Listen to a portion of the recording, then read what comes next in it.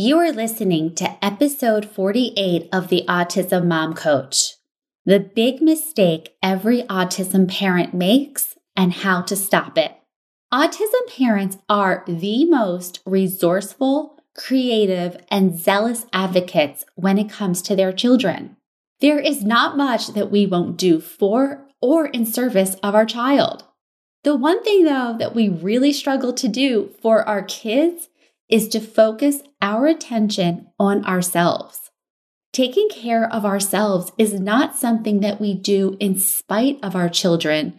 It is something we do for them because we are our child's greatest resource, and how we are doing matters a lot.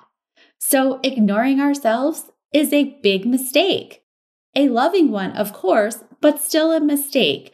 But it is one that we can begin to correct right now. Stay tuned to learn how. Welcome to the Autism Mom Coach, a podcast for moms who feel overwhelmed, afraid, and sometimes powerless as they raise their child with autism. My name is Lisa Candera. I'm a certified life coach, lawyer, and most importantly, I'm a full-time single mom to a teenage boy with autism.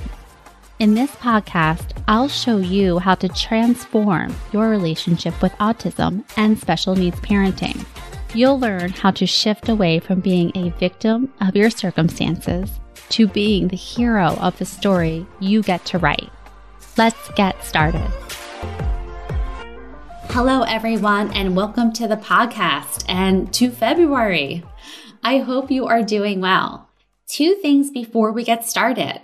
If you haven't already, sign up for my free course, Keeping Your Cool During a Meltdown. You can get this course in the show notes, or you can go right to my website, theautismmomcoach.com, and grab it there.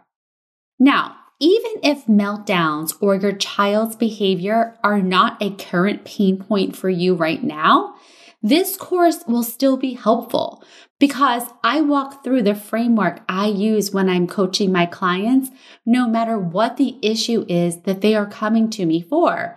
Anything from anxiety about the diagnosis, their anxiety about whether they are doing enough or the right things, and their fear of the future. This framework, the tools I teach, they work for everything. And let's face it, our kids don't need to be melting down for us to experience increased stress levels related to their diagnosis. And that is really what this course and what my coaching program is all about. How we can understand, manage, and support ourselves when we are feeling dysregulated, when we are feeling stressed, so that we can show up as the parent we want to be, even when parenting does not look like anything we expected. Okay, second thing, I am offering a time-limited discount on my 12-week coaching program. This is my self-love, self-care Valentine's Day gift to you. If you sign up before 12 p.m. midnight on February 14th, you will get $500 off of my current coaching package. To do this, you just need to schedule a consultation before February 14th, sign up for coaching, and you're set. To sign up for a consultation, you can do this by going to my website and scheduling it yourself. You can email me at lisa@theautismmomcoach.com, or you can message me on Facebook or Instagram, like a few of you have already. Whatever it is, you want to get on my schedule before February 14th so that you can get this discount. Okay, on to today's topic, the big mistake. Focusing on our kids to the exclusion of ourselves is a mistake, or more appropriately, a misunderstanding, because we believe that we need to forego ourselves so that we can support our kids. And this is really backwards. And I'll just be frank with you, this is not a lesson that I learned on my first day of the job as an autism parent. It took years. But here's why it's a mistake. We are the vehicle for our children's well-being. We are their providers, their advocates, and their voices, literally and figuratively. We are, and I've said this so many times, our children's greatest resource. No doctor, therapist, medication, or program is more important to their long-term prognosis than us. That is why ignoring ourselves for that magical day when we believe my kid is okay is not a strategy. Because even when that day comes, when you let yourself believe that your child is okay, whatever that means to you, as they are, chances are you won't be able to enjoy it or even notice it because you are so burnt out. So why do we do this? 2 reasons, I think. Love and fear. We love our children so much. We want the best for them, and we are afraid for them. We are afraid for their futures, and we're afraid for ourselves. So then what do we do in this constant stress and fear response? Well, something, anything, everything we possibly can think of to keep on doing and going for our kids so that we can avoid our own terror. We tell ourselves, if we do enough, if we do the right things, then they will be okay and I'll be okay too. And let me just tell you, I get it. I do it. I am always working on something or other for my son. But I no longer do this at the exclusion of my own needs most of the time.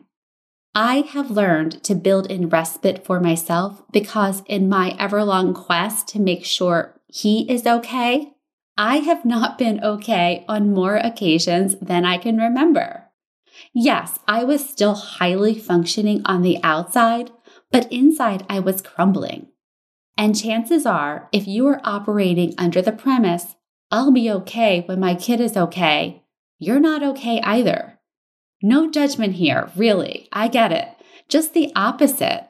How about some recognition for all of your extraordinary efforts, for everything you are doing, and some self-love and compassion? How might your day be different if you turn just 5 or 10% of your attention to yourself? I mean, really.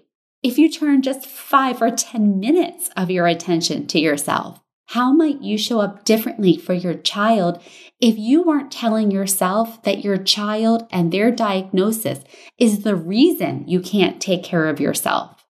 So that is your challenge for this week. This episode is short and sweet for a reason. I would rather you take the time to brainstorm some things that you can do, some non-negotiables that are focused only on you, your happiness, your well-being, and your wellness. It can be as simple as drinking water, taking deep breaths, a long hot shower, taking a walk, saying no to someone, setting a boundary. Whatever it is, it really doesn't matter. It just matters that you do something because you matter. All right, that is it for this week. Again, if you haven't already, sign up for my free course. I teach you some really valuable concepts in there that will help you to do more things to support yourself and to better understand how to regulate yourself and how to take care of yourself when you feel yourself getting escalated, no matter what the situation is. Okay, talk next week. Thanks for listening to the Autism Mom Coach. If you want more information or the show notes and resources from the podcast, visit theautismmomcoach.com. See you next week.